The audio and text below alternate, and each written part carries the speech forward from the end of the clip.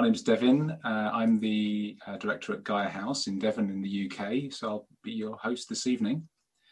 And thank you for introducing yourself in the message room. The chat room is going to be turned off for most of this evening so that we can not get too distracted from speakers this evening.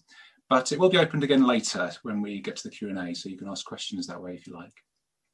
And thanks for Stephen Batchelor and Brad Warner, who have joined us this evening to bring us all together and show our financial support for both Gaia House and the Angel City Zen Centre. So whoever you registered for this event through, you've made a financial contribution to the ongoing survival of these wonderful Dharma organisations. Thank you so much.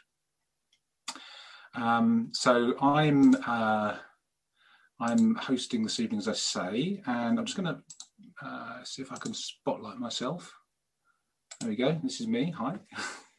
And this evening we will be inviting some discussion between Stephen and Brad, and you'll be invited to offer questions. And I can see from people introducing themselves that there are people from probably further afield than any of these events I've hosted before. We've got people coming in from the usual London, Sweden, Germany, Ireland and Scotland, but also the Greece, the Netherlands, Sweden, Chile, New York, Ohio, Montreal, Canada.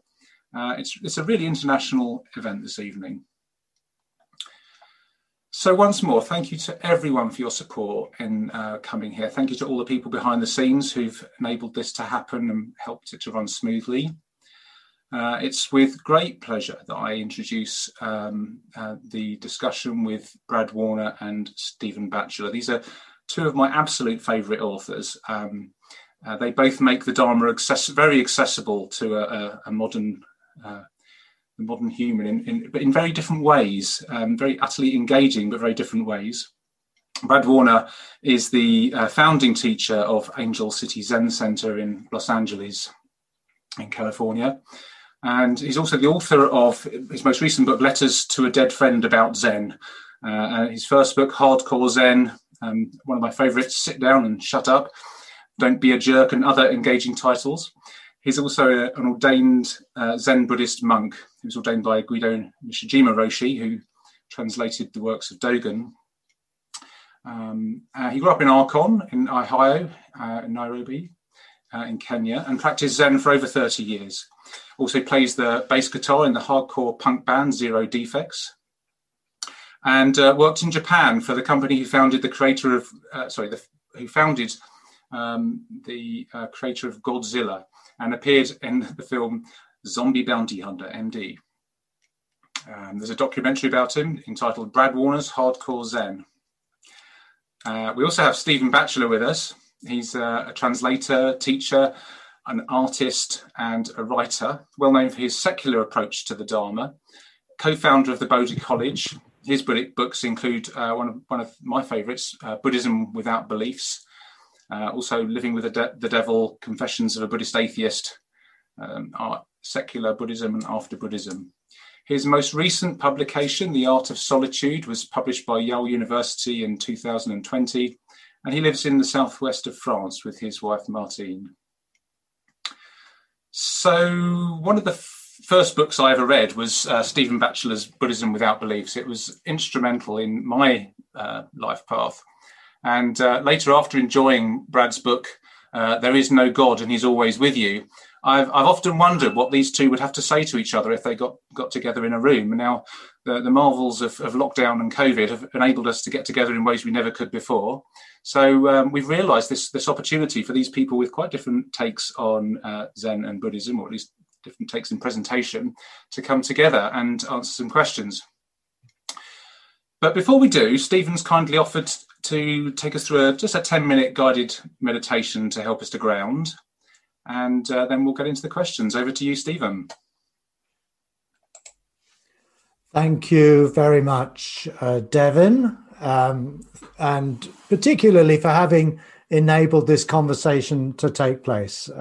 As you say, it's a wonderful chance for me too to get to know Brad a bit better in person rather than through his books, which I also have greatly enjoyed.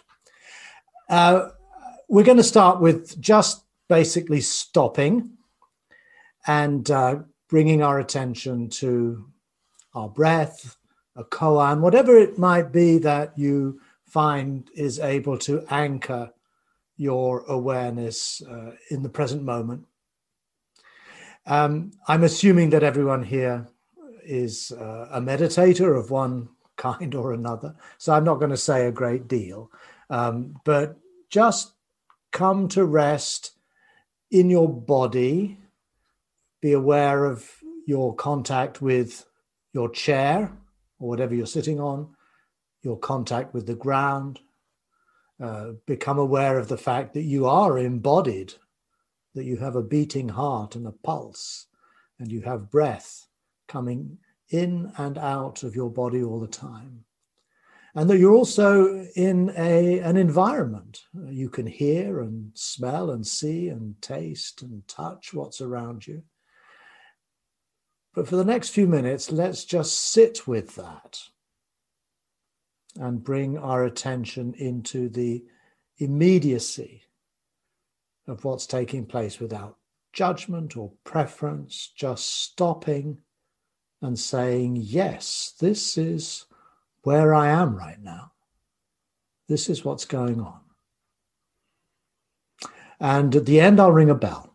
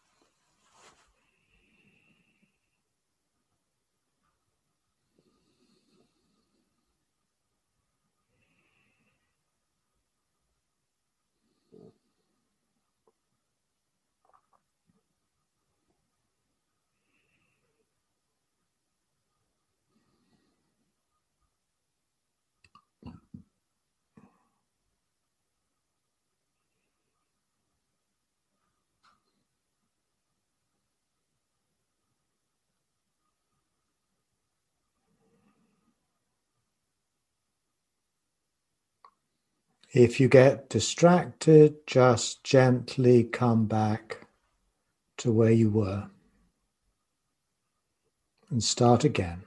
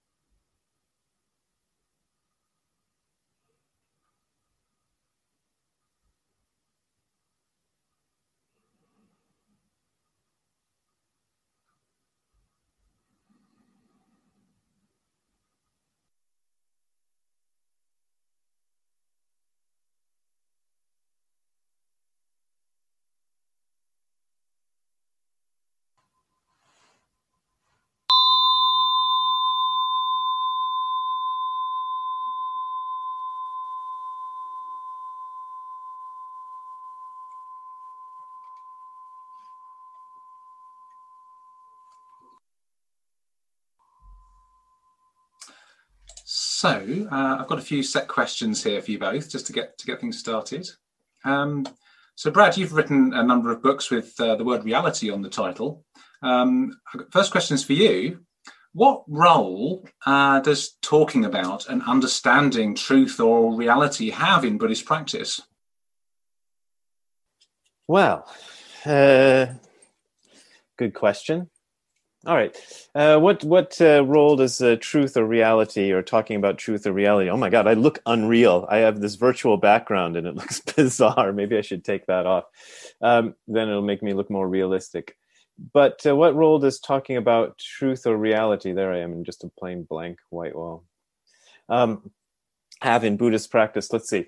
I got into Buddhist practice because I wanted to find out what this world I'm living in was, and what this life I'm living in was. And I didn't have a religious upbringing. My family we weren't atheists or anything. We were just not, it came from a family where nobody really cared about religion or going to church.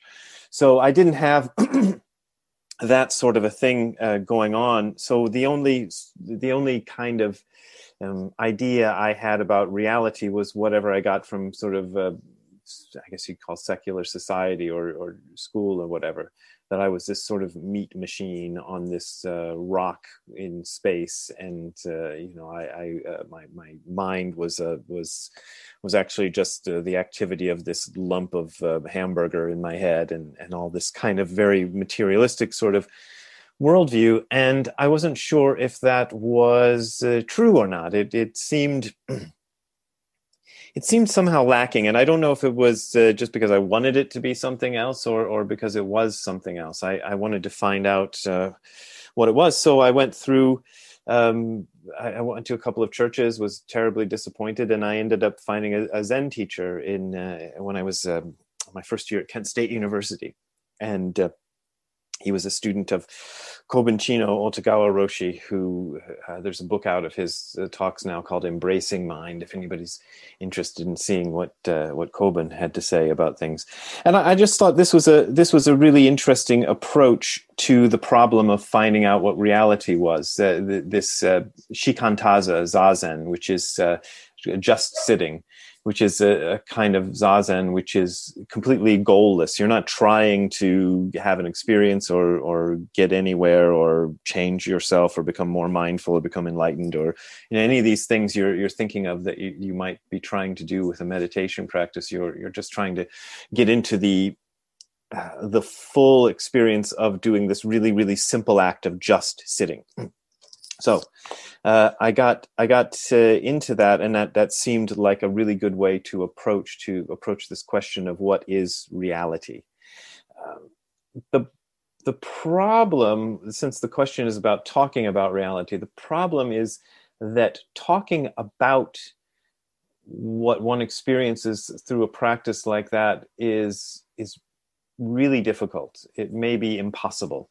Kodo Sawaki Roshi, who was the teacher of my other Zen teacher, Guro Nishijima, said that all of Buddhism is just a footnote to Zazen, which I like. That was a nice little quote. That trying to explain what it is. Now, having said that, I find it's useful to me to hear people who have done some of that sort of meditation experience, have had deeper experiences in meditation, talk about their experiences. I found reading Dogen to be extremely useful. Dogen is the 13th century Zen teacher who founded the sort of version of Zen that I do, the Soto Zen, at least in the Japanese branch of it. Apparently came over from China, or he brought it over from China. And he gives a lot of, he wrote a lot. For a guy who died when he was 54 years old, he put out a ton of written material. I'm amazed. I'm older now than he was when he died, and I feel like I can't match his output. But this large output of writing that he created seeks to talk about reality or talk about the what it is that we are living in, what this place is and who we are. But it's difficult because you can't give a straight answer. When I first started this practice, I was hoping for a straight answer and getting very frustrated at my teachers for not giving one. Like it's all cheese, or something, like that would explain it all, But whenever I came across versions of that, I just found them silly. I never joined the Hare Krishna movement, but I sort of hung around the fringes of it when I was first a student at university. And they are very good at here's what it is. It's you are the eternal servant of Krishna, and if you're a good person when you die, you'll get to go to Krishna Loka where he lives and hang out with him.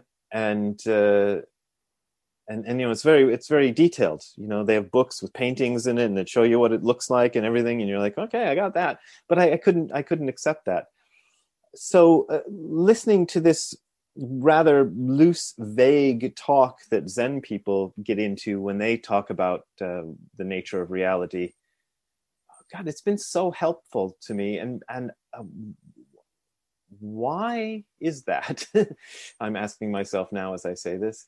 I think it's because it makes me feel like I'm not alone in my feeling that, okay, maybe this standard way of understanding reality is not quite correct. And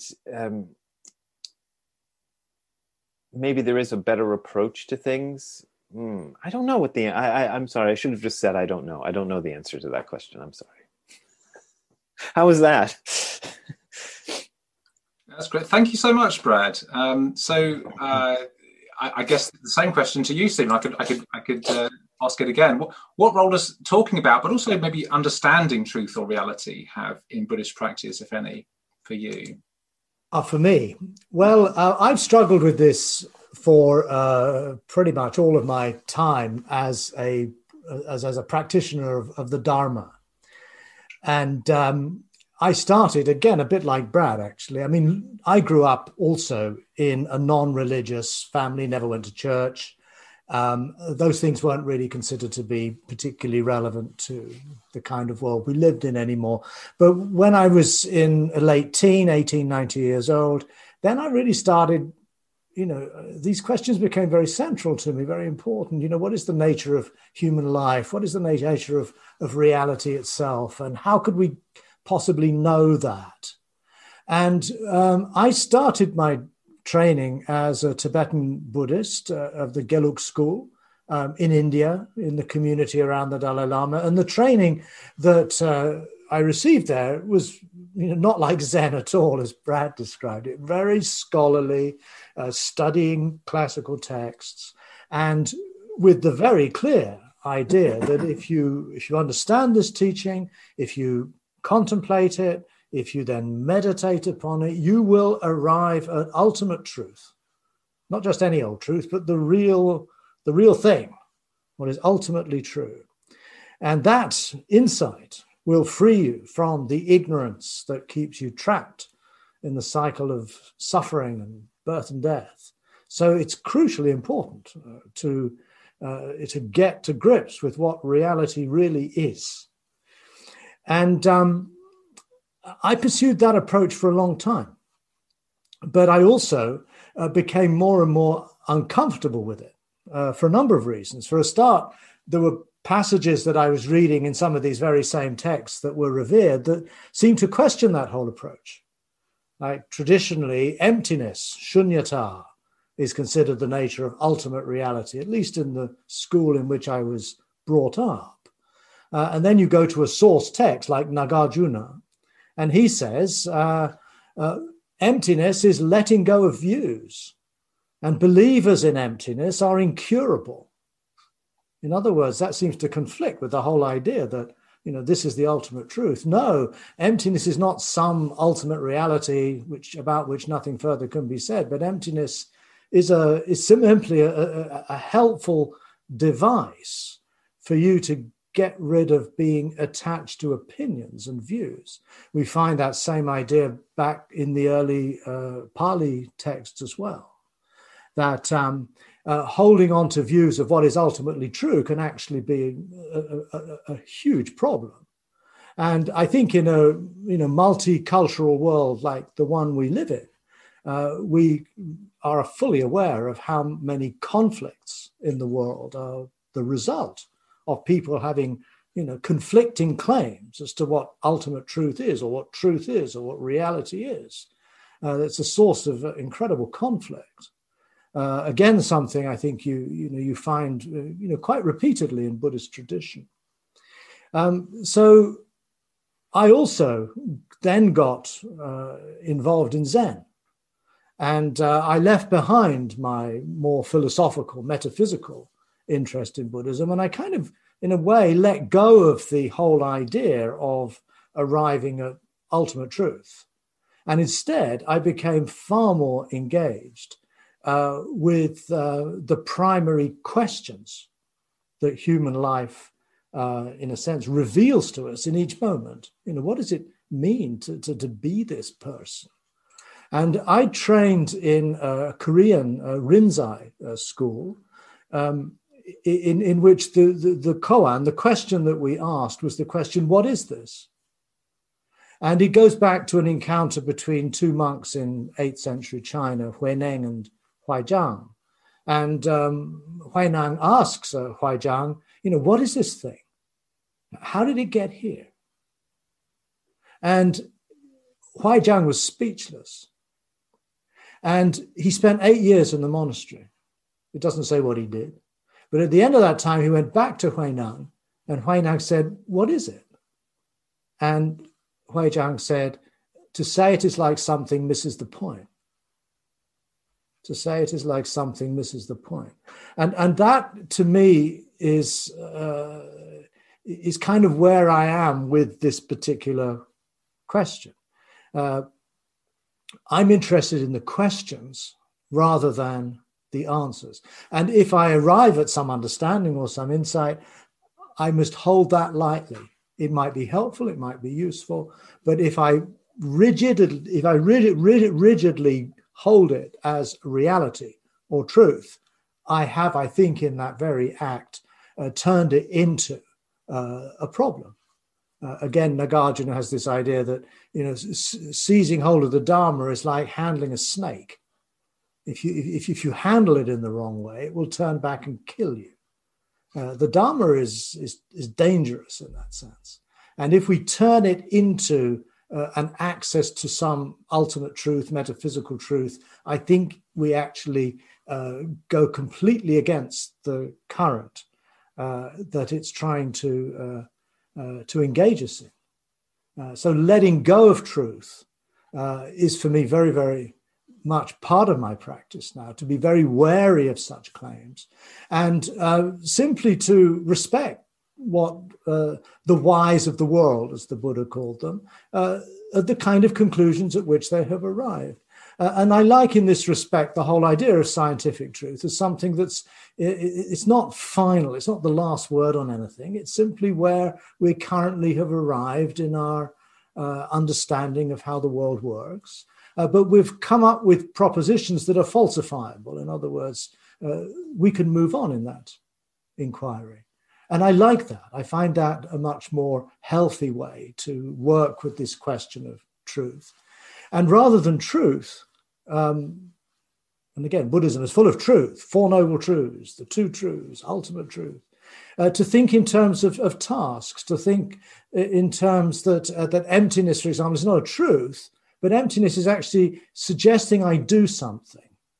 And in this particular case, it's dropping my opinions, dropping my views, or noticing that I have opinions and views. Because the problem with opinions and views is that they kind of leave me stuck and trapped. I can't really go anywhere with that.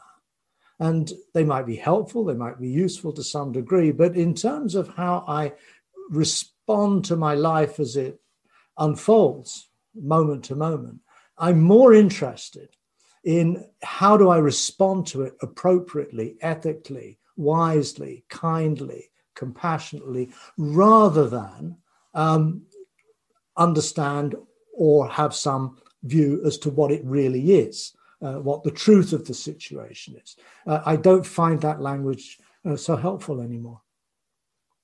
And that's my 10 cents on that one. Thank you so much, Stephen. So my next question is concerned somewhat with how Buddhism has found its way to, if you like, the West, or to the cultures that you both have grown up in. One of the characteristics of Zen and Buddhism finding its way into these cultures is that we're kind of recreating it a bit. We're finding its own forms. It's finding its own forms here. So the question is to what extent are forms of practice necessary or important in the practice of Zen, and do the particular forms themselves matter? Does it matter what those forms are? To what degree does it matter? And so I'll ask that question first of all, if I may, to Stephen, and then we'll come to Brad afterwards. I have a very ambivalent relationship to forms of practice and institutions and meditation structures and so on. I greatly value them, is the first thing I want to say. And, I would not be sitting here talking to you now if those forms and those structures had not been maintained and developed over hundreds of years by people, people in Asia, in Korea, in China, India. So I have a great respect for the continuity of those structures. And I have a respect for the fact that these structures are not there just arbitrarily because somebody liked the idea of them, but they're there because over generations they've been found to work. They've been found to support the practice of the Dharma. And particularly in training, when I was in the monastery in Korea, for example, I valued enormously the actual physical structures, the buildings, the aesthetic, the geomancy that apparently decided where the monastery would be located in relation to the hills and the forests around.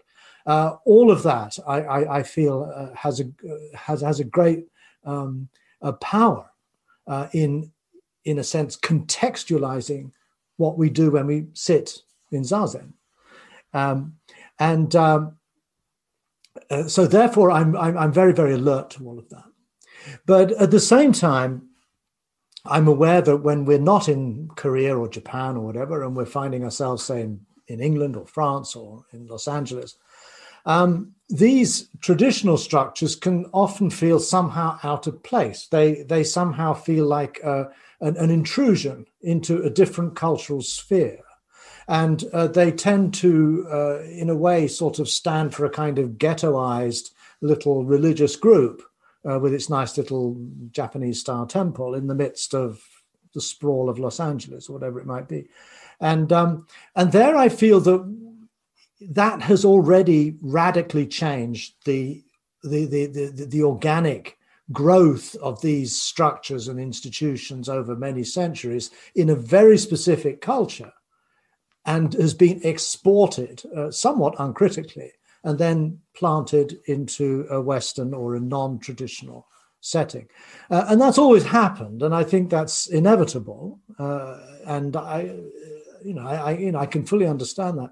But if we step back and we look at the Buddhist tradition from a larger historical perspective, we see that Buddhism is very good at reinventing itself each time it goes into a new environment. So the temples you find in Japan, for example, have no real reference back to an Indian or a Tibetan style temple or monastery. It's adapted itself seamlessly to fit with the societies and the aesthetic norms and other values that we find, say, in Japan.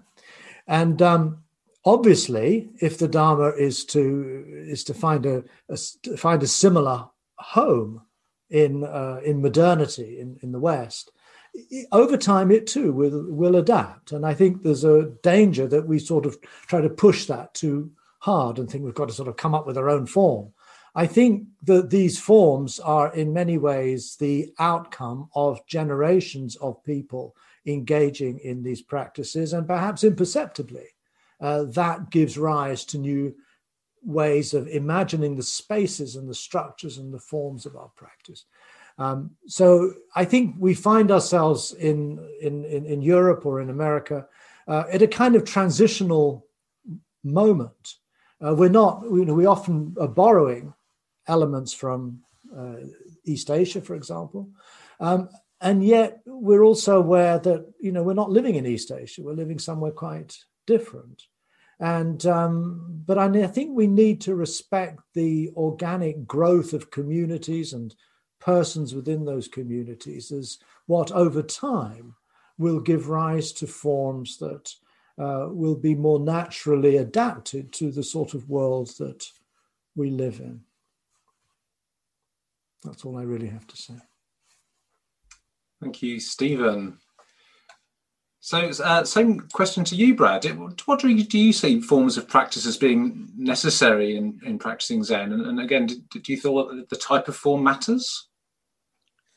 Yeah, well, thank you. I so much agree with everything Stephen just said that I don't want to risk just restating what he said. So I'm trying to, as he's talking, I'm trying to think what else can I say, because I think he just said it very well, what the situation is and how this stuff has come to us. So I don't know, maybe I can just say something about my personal experience of that, if that might be relevant, because I started off studying Zen Buddhism in Kent, Ohio, which is a little university town in Northeast Ohio, in just a house that my first teacher, Tim McCarthy, had rented, and it was we repurposed the living room as a Zendo. So it wasn't, his teacher had been Japanese, but it wasn't a very Japanese looking space. It just looked like an ordinary living room, in America.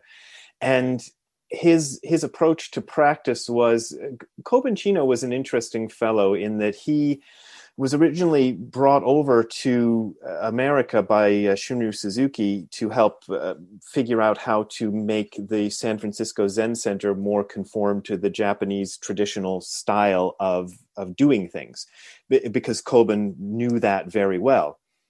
And he did that, and he helped establish all these forms at the San Francisco Zen Center. But once he got off on his own, he stayed in America and started teaching. He mostly discarded all that. I mean, I never actually met Koben myself, but this is what I got from Tim. So he didn't do much of that. He did it. He kind of adapted himself to the American way of doing things, and got rid of all the traditions. So Tim had learned that style, and he didn't do much of the traditional stuff or do it in the traditional setting. We just sat zazen. Occasionally we'd do a chant of the Heart Sutra. That was pretty much it for the forms. The form of zazen is important, but maybe I can get back to that or circle around to that. But so after doing this, I'm sort of truncating my history a little bit, but after doing this for 10 years, on and off, whatever it happened to be, I moved to Japan. And then and got a job, as you said in my introduction, with the company that founded by the guy who invented Godzilla. And I found a teacher in Japan, Gudo Nishijima Roshi. And he's an interesting fellow too, in that he taught somewhat in a similar way to Tim and to Koben Chino, but for different reasons. He thought that what had happened in Japan is that the Zen had become very, is the word moribund? I'm reluctant to use big words because I don't know what they mean. But it become very, it become kind of like a almost a play. People understood the traditions. The Zen people in Japan would drill themselves on, various ceremonies and various chants and all this sort of stuff like that, and get very good at it. So they were professionals at doing that, but it was kind of a hollow thing. There wasn't anything behind it. They didn't understand why they were doing this. There was not much philosophy behind it. Zazen had kind of fallen off because Zazen isn't really a ritual you perform in front of people. So they don't really do much Zazen. They just do the ceremonies and things.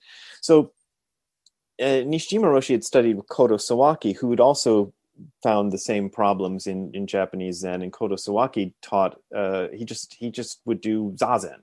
He'd do very, very little else other than Zazen. So that was the practice. You did this style of Zazen, and you did Zazen in the traditional way, but pretty much everything else, it didn't matter. It didn't matter if you did it in a temple. It didn't matter if you knew the chants. You didn't have to do all that ceremonial stuff. So next part of my story is that after living in Japan for 11 years, I moved back to the United States, and I started a little Zen group here in Los Angeles. I came back because the film production company I worked for, wanted to have an office in Los Angeles. So I didn't really come back here to start a Zen organization. But, I had enough free time, and I was already ordained by that point. So I started this group. And at first I did it the way Tim had done it and the way Nishijima Roshi had done it, in a really bare bones style where, whatever you want to dress like, whatever you want to do, we're just doing Zazen. That's it. And then, I went to Tassajara, which is a Zen monastery that I don't know if I mentioned it by name, but it's a Zen monastery established by the San Francisco Zen Center up in the Carmel Valley of California. And I've never done a practice period there, but I spent several summers there. And they do a very traditional Japanese practice, which is much more like the traditional Japanese Zen practice than I even experienced in Japan, because of the teacher that I had, who kind of, didn't care too much about that stuff. So I did all the formal bowing and the bells and the rituals and all that. So, every morning you get up and you do this whole big ritual. You do Zazen first for an hour, and then you do this incredibly elaborate sort of Japanese style Zen ritual, and you do it every day with all the chants and all the bells and all the movement and all that other stuff. And I thought, this is kind of good. This is I like this. This has some merit to it. So I had Greg Fain, who was the what do they call him, Tanto, which is head of practice there.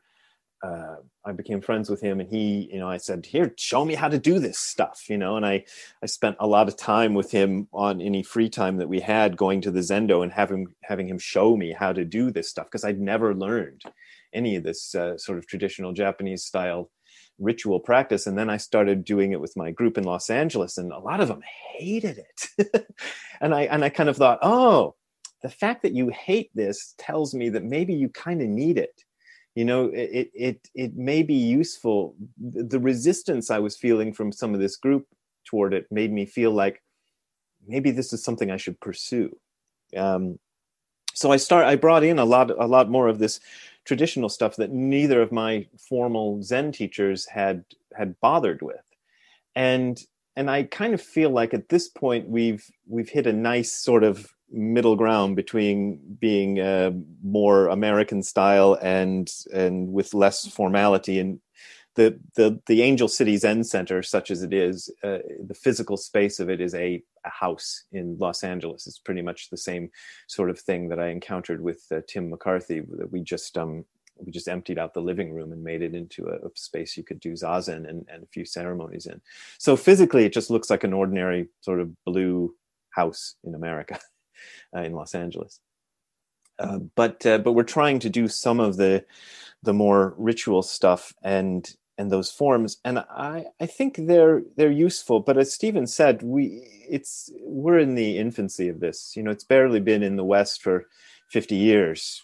Well, you could stretch that out 60 or 70 years. It's really hasn't been around for even a century here, and so it's going to take time to find the right way to do it that works for everyone. And maybe, it'll never work for everyone, but, some sort of Western style, some sort of European style or American style of Zen has yet to emerge, but, we're just finding our way around it. But I think it's good to honor those traditions. And as Stephen said, the reason that he encountered it and that I encountered is because those traditions existed, and because people cared about them and maintained them for century after century. And because they work, that's a kind of you probably have to add a lot of qualifiers to that statement, but they've been honed.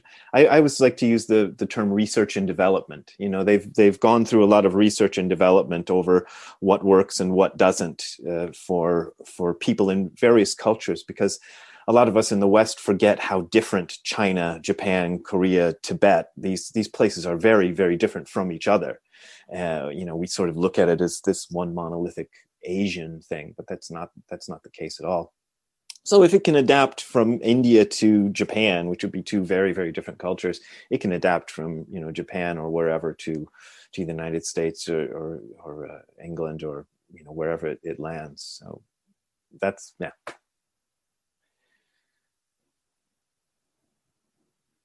Oh, now I can't hear you. So thank you, Okay. thank you. Great, appreciate your sharing your stories of your experience of form. Now, Brad, you've written one or two things about religion and God. Stephen, so have you. This is maybe where there might be a bit more divergence. It'd be interesting to find out. First of all, Brad, I'd like to ask you the same question I'll ask Stephen, but if you could answer this first, Brad. The language of religion and God, can this be helpful in communicating Buddhist principles and practice to people in the West in modernity? Am I unmuted? It's telling me I have to unmute myself, but I did, right? You're good. Okay, good. Good. I think it's a really interesting question, and that's why I wrote that book, There Is No God and He Is Always With You.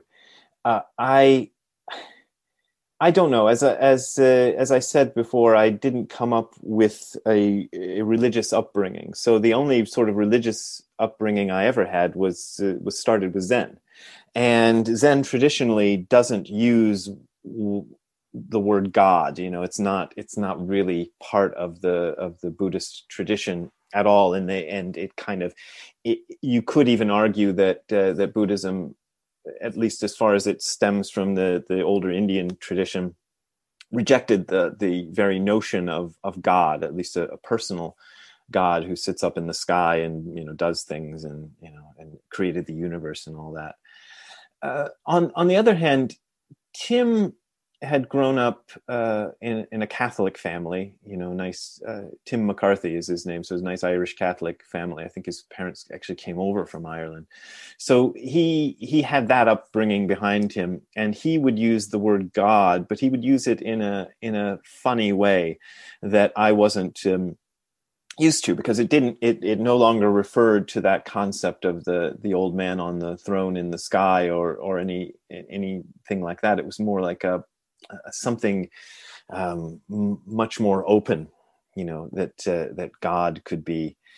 And so I liked that. I liked having some kind of notion of God, although it wasn't the traditional notion of God, at least as far as I had grown up with. Nishijima Roshi would talk about, he would say the universe is God and God is the universe. He was Japanese, so his approach to anything like that, of course, the Japanese don't have a strong monotheistic tradition, so his understanding of it was somewhat similar to that. The reason I wrote that book, There Is No God and He Is Always With You, was because I'd felt that I'd encountered this among Western students of Buddhism, this hard rejection of anything religious or any idea of God, and a lot of people seem to be very attracted to Buddhism because because they perceived it as rejecting God. But when I read things, there's a certain passage that I refer to probably way too much in Dogen's Shobo Genzo called Inmo. And Inmo is a Chinese word that just means something or it. And sometimes it's translated sort of somewhat pretentiously as suchness or thusness. I mean, that's nice. But I think Nishijima Roshi preferred to just translate the word as it. But the it he's talking about in this chapter, if you think of it in that way, he could be talking about God. He's talking about something that exists within this universe that, for example, he says, we are the eyes and ears with which the tools that it uses to perceive itself, and things like that. And I thought, oh, well, in a way, that's not exactly the same as rejecting God, because often when people talk about atheism, they're talking about this kind of hard materialist view of reality, in which anything beyond what we can perceive with our senses and measure is completely rejected as being just nothing but fantasy and not worth considering. And I think Buddhism isn't quite, at least my take on Buddhism isn't quite like that. But having said that, one of my favorite books of Stephen's is this Confessions of a Buddhist Atheist. So I was talking about this on my video channel, and I had to check, and it's been 10 years since I read the book, so I can't remember exactly what was in it, but I remember really liking it and really liking that approach, because sometimes I feel like atheism is almost as vague a term as the term God. If I say I believe in God, what does that mean? It puts an idea into somebody's head. Oh, he believes in God, so he must believe, X, Y, Z. But maybe that's not what I mean when I say I believe in God. And the same seems to be true with atheism. I remember I don't really follow Sam Harris. People for some reason think I must follow Sam Harris's career a lot. I get questions about him all the time, and I go, I don't know much about Sam Harris. But I remember he came out with, because he's kind of a famous atheist, an American atheist, and he talks about being an atheist.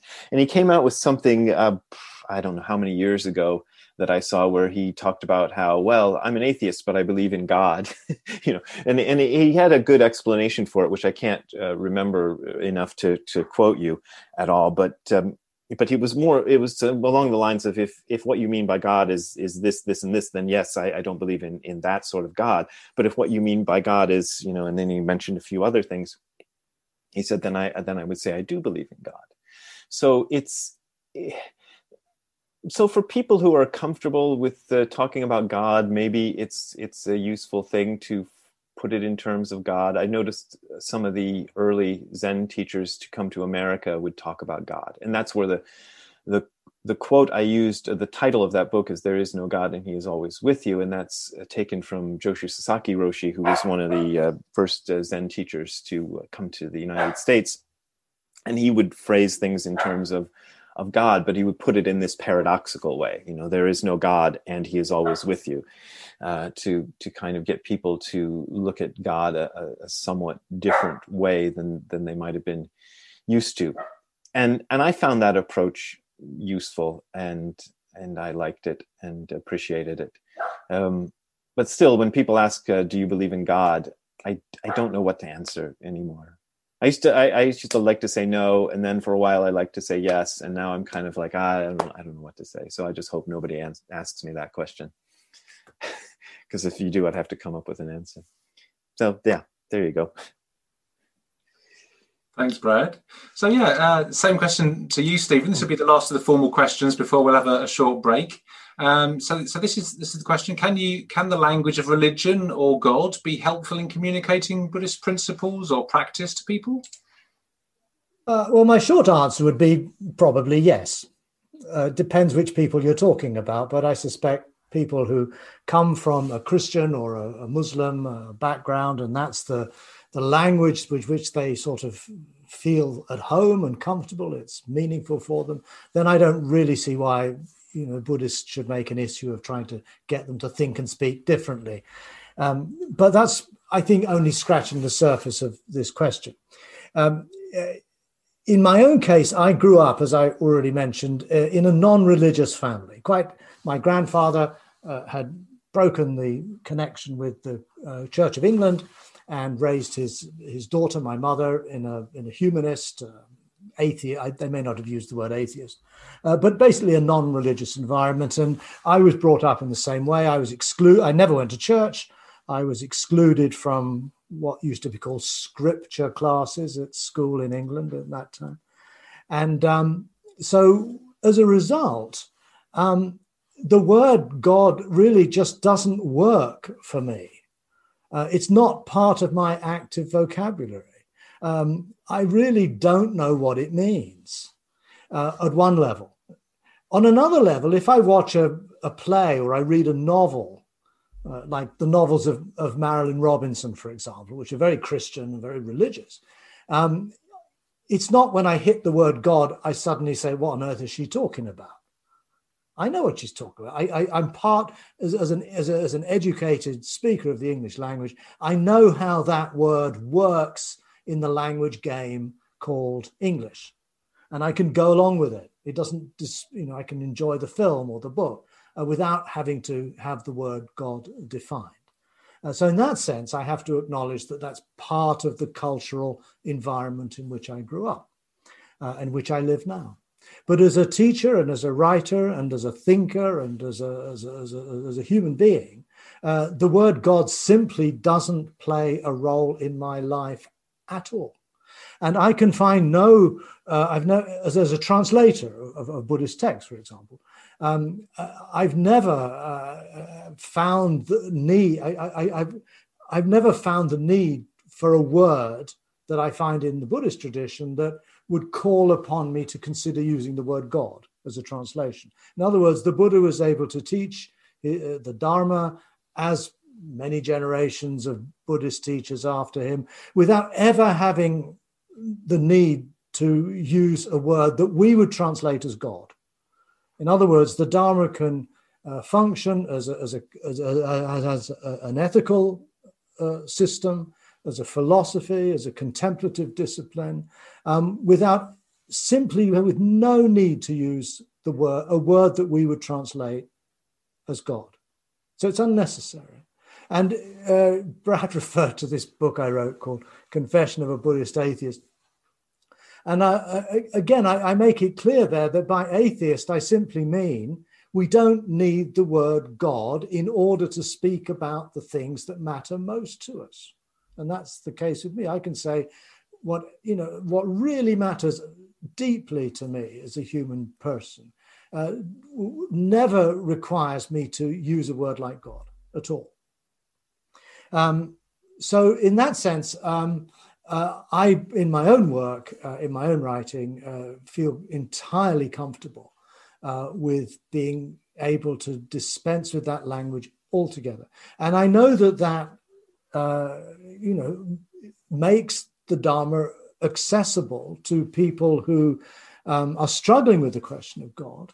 Maybe they've lost their faith in Judaism or Christianity or Islam, but still feel there's something in their lives that is spiritual. There's a deep existential questions that still come to the surface, and they're looking for a language in which to be able to articulate those questions, to be able to develop a life, an ethical life with a coherent discourse.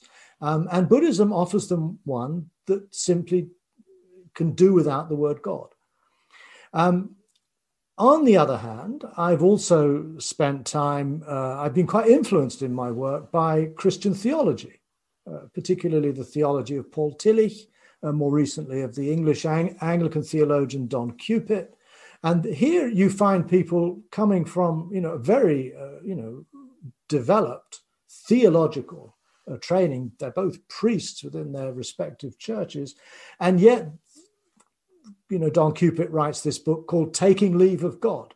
One of his colleagues in New Zealand, Lloyd Gearing, calls Christianity without God. And you look at Tillich's definition of God, and God is the groundless and creative ground of being. And I can understand that. That's okay. It sounds a bit like shunyata and dependent origination all rolled into one. It's quite okay. I find Christian mystical writing, Meister Eckhart and others, Cloud of Unknowing. Again, they're using the word God in such a way, in such a different way, a mystical way, that I can kind of go along with it much more easily, although personally I wouldn't maybe adopt that language myself. To me, the term that is perhaps central in this area of life that I do use, and that is the word mystery. That I think that is an important term. And again, there may not be exact Buddhist equivalents for that. But for me, life is something that is profoundly mysterious. It's something that we cannot grasp in any kind of final or fixed way. Going back in a way to our first question about truth and reality, we're actually meeting the same issues from a slightly different angle here. And I wouldn't want to lose that. I think the world is incredibly weird and magnificent and wondrous. And I find that meditation practice, particularly a practice that's rooted in a form of inquiry, what is this, opens me up, not just intellectually, but emotionally, at a feeling level, to the sheer wonder and grandeur of this universe. And for some people, that would be getting close to a godlike language, perhaps. So that would be the thing I would worry about, is that Buddhism becomes too sort of narrowly atheistic and rationalistic and so on. But in doing so, loses touch with this experiential ground of mystery that, for me, is utterly central to my practice of the Dharma. Thank you. Thank you both. So we've got an opportunity now to take a short comfort break, but we're about halfway through the evening or morning if you're in the States. And I would suggest that we take about 5 minutes. You're welcome to mute your microphone and turn your camera off. But while you're doing that, you might also have a think about if there are questions you'd like to raise, if you can think about finding a concise way of asking them. And when you come back, you're welcome to put those in the chat to me, whilst Stephen and Brad engage, maybe pick up on points or questions that each other have made and have a bit of free discussion between themselves. So after the break, there'll be a bit of free discussion dialogue, and we pick up on some of the points that each other made during the previous session. We're going to record this aspect. If we do release any of this to more publicly later, we may not release the bit with the questions and answers, so that people's can feel free to speak without having their voices go onto the internet. So if you're ready, Stephen and Brad, I think we're going to try and highlight both of you and hide me. And wherever you'd like to pick up on anything that either of you said, any questions you've got for each other, any points you'd like to make, please feel free. Well, I'll just start. Brad, I enjoyed hearing very much what you had to say. And I agree with you. I think on a lot of questions, we're kind of on the same page. And I don't feel much could be gained by, just sort of, patting each other on the back and agreeing with each other. Yeah. I wondered though whether, one thing that did come up when you were speaking is your love of Dogen. Mm-hmm. Now, I've always found Dogen infuriating. Me too. So. Okay, good. I've recently, I'm writing the book I'm writing at the moment. I'm writing a chapter on Buddha nature, which is something outside of what I usually get into. Mm. But one of my starting point on Buddha nature is Dogen. Right. Because I find that his essay called Busho, Buddha Nature, in the Shobogenzo, I think is marvelous.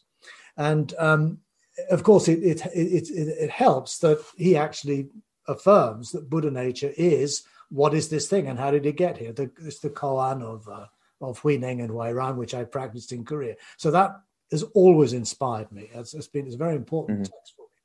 But when I try to read the whole essay, I find there are little glimpses of brilliance, a sentence here, a sentence there, and a lot of what sounds to me like not fully worked out waffle. And I'd like to know your it's possible. How do you get into Dogen? What your experience? You work presumably with the Japanese. You're working with teachers who are steeped in this tradition. Share with me what really speaks to you in the work of Dogen. Oh gosh, that's difficult. I have to confess, it's been a long time since I read Busho, so I've read it, but I can't quote it or anything. Just in Dogen in general, it was good to study with Nishijima Roshi because he was a self-made Dogen scholar. A lot of Dogen scholars dismiss him, which annoys me because I think he really did know his stuff when it came to Dogen, but he didn't come up through a university or anything like that learning about Dogen. He just studied it on his own. And he had a good way of presenting it. And he had this little formula, which was, he made up the mnemonic, or somebody made up the mnemonic, SOAR, SOAR. So subjective, objective, action, and reality, as saying that Dogen often looks at things in through 4 points of view: a subjective point of view, an objective point of view, a point of view that is based on action, and reality itself, which is where it gets all strange and poetic. And I thought, well, that it doesn't always break down quite as easily as that, but in certain parts of his writing, it's hard to refute what Nishijima had discovered there, because it does seem like he does it like that.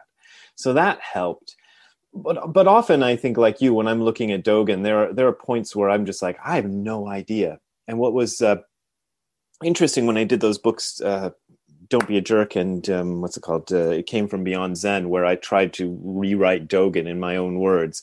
I was looking at every translation I could find into English of whatever work, whatever piece I was working on, and also looking at the Japanese. When none of the English translations agreed with each other, I would look at the Japanese and see what it was. And there were few times where I'm looking at a bunch of English translations that seem to all be saying something different. And then I look at the Japanese and I'm going to go, now I know why they all say something different, because I have no idea what this says, and probably everybody who's looking at it goes, I don't know what this sentence means, and then they just they have to put something in there. So they put something in there, and that's what you get. And they all put something different. There are lots of places like that. Dogen is a funny character because I like him because that's the tradition I came out of. And the more I think about it, the more I think, that's weird. because Nishijima Roshi really loved Dogen, and Tim was, came from Kobun Chino. Tim didn't talk about Dogen as much, but Kobun did talk about Dogen a lot. So we got that. So it was always Dogen, Dogen, Dogen. So I kind of made a point in my early studies of like, okay, this is the stream I'm into, and I'm just going to focus on that, and try to figure that out. And then, and not really, I wasn't really studying the wider Buddhist tradition. And it's only been in more recent years that I've started looking at other things in the tradition. And it's interesting to see how they relate. I'll look at some sutra that Dogen references and go, that's what it says in this sutra. It seems different. I don't know, somehow. I don't know if I would have interpreted it that way, the way he did. And I don't know. I just enjoy it because I just kind of got really deeply steeped into it. He is infuriating though. He contradicts himself all the time, and sometimes he just kind of goes off, like you say. And I don't know if he's saying anything. He has a kind of economy of words, I think. So I don't think he's just putting words in there to fill up space. But I have no idea what it is sometimes. So I have the same frustration. I like Dogen too, because he somehow gives us permission, I think, to allow our poetic side to find voice. And I think when I read Dogen, I get the sense he's sort of thinking out loud to himself in a way. And I enjoy that. I notice in the chat here, somebody says, funny that Stephen finds Dogen infuriating yet loves Nagarjuna. That's a good point, actually. Yeah. Because I suddenly realized, well, yes, actually, Nagarjuna is not crystal clear either, and in fact, that's part of the attraction. I'm attracted to Nagarjuna in some ways because of the rhythms of the language as much as actually the content of what he says. I just like the wordplay, the games that he engages with. There's a playfulness there. And I feel in many ways that the power of the text, like the power of poetry, comes through not because of some proposition or truth claim that is being made, but because almost through the sing-song effect of the language itself. And I think that that's somehow communicating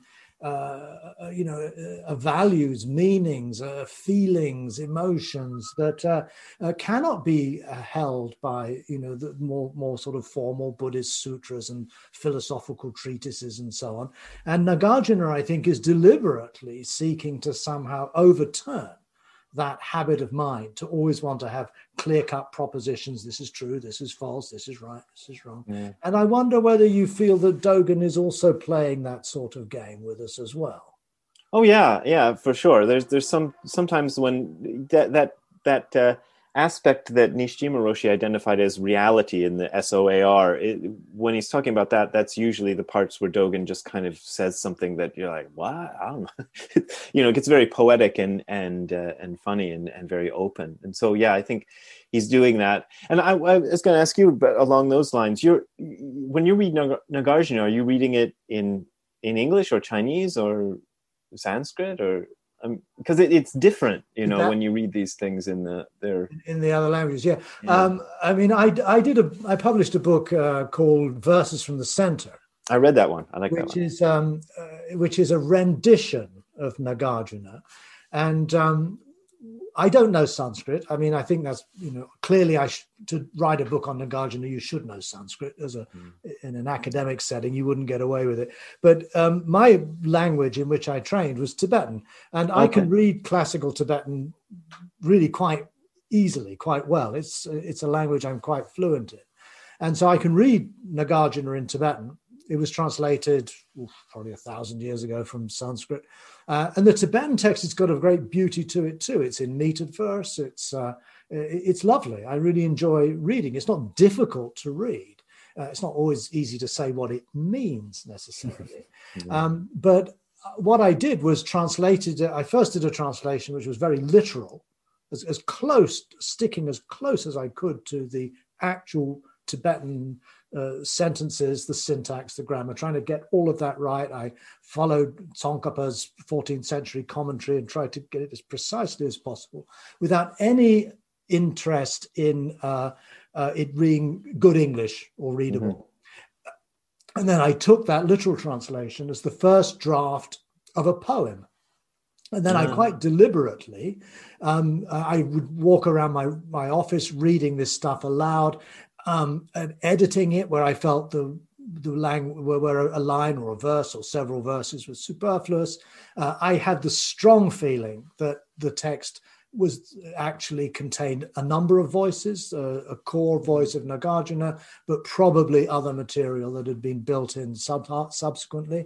And I tried to boil it down to a language that both kept the poetic power of the text and also did not betray what the grammar and the syntax and the structures of the sentences were saying. And I found that an incredibly valuable experience. It took me about 5 years. I did this while I was in England. It was a very, very rich experience. But in the end, I basically produced a version which is really my own reading, admittedly a free translation in places, but more poetic. And I hope that communicates something of what Nagarjuna is trying to do. It's really difficult to do that because there's no way you can reach back into somebody's mind and say, this is what, translators or commentators are always fond of saying, well, what Dogen means here is, and I've done it too, but I don't know what Dogen, I mean, I can't ask him what he means. He didn't speak English. He's coming from a completely different cultural setting, and just the technology that's available to us these days and things has changed the world so much that. But so it's impossible to say. But it's really interesting to try to get into it and to try to see if you can say the same thing in your own way. So that's interesting. Well, maybe the question is not to say the same thing in your own way, but to say what is, in a sense, true and meaningful and central to your life in your way. And I feel both Nagarjuna, little Dogen, and others are in a way, I think, giving us examples of finding your own voice. And this, I think, is more and more. I feel that this is crucial. I think in the articulation or the expression of the Dharma is to find your own voice, to become more autonomous in your practice, and to allow your own intuitions and your own yearnings and your own values to somehow find a language of their own. And I must admit, I mean, when I first read which was your first book? Hardcore Zen. Hardcore Zen. What I really liked about it was that your voice came through. A lot of Dharma books about, it's a bit plodding, maybe very sincere and very reverential to tradition and quoting the right sources and so on. And what I liked about your book was that it actually gave voice not only to you as an individual, but to your upbringing and culture, your punk whole background, which is to me completely alien. And but there was a freshness in that really struck me. I didn't necessarily agree with everything you said. That's not the point. But what I really admired was your courage, first of all, to say it in this way. And I could see that this is how the Dharma, in a way, will find its course in modernity, is through the activating of voices that have the willingness and the honesty and hopefully the depth of experience to match. That can somehow help all of us to find a discourse that will break us free from some of these classical figures from Asia and elsewhere, and really, in a way, create a new language. Yeah, I mean, it's got to happen, although it's important to try not to distort it or add something that doesn't belong there, and that's always a kind of a struggle for me, is to try to say that what's actually important to say. Thank you so much, Stephen and Brad. There are so many questions that I really want to ask you from the ones that have been sent in. There's some really, really good questions. I'd love to do this again sometime so you can answer them, but maybe we'll see about that. But we do need to bring it to a close, I think. So I'm so sorry if you didn't get a chance to have your questions answered tonight, people. It's been wonderful that you joined us. It's fantastic that you've been so inspired by the discussion this evening to send in such amazing questions. I'm glad we could answer some of them. We barely scratched the surface, I confess. So apologies to those of you we didn't get to address. And thank you everyone for joining us. It's been a fascinating evening for me, and it's something I've dreamed of for some time, and it's wonderful to be able to have this conversation with you all. And it's fantastic to have such far-reaching support from this international community. Or the financial support that you've sent to Gaia House and Angel City Zen Centre will be invaluable in sustaining those Dharma centres into the future. So it just remains really just to say thank you so much, Stephen, for supporting Gaia House, both as a patron of Gaia House and in the way you have done tonight. Thank you, Brad, for your contribution here this evening and for supporting Angel City Zen Centre, and to both of you for your great writings. I'm sure on behalf of everyone here, we deeply appreciate everything that you have brought to us this evening. Thank you so much. Thank you for listening. To learn how you can support the teachers and Dharma Seed, please visit dharmaseed.org/donate.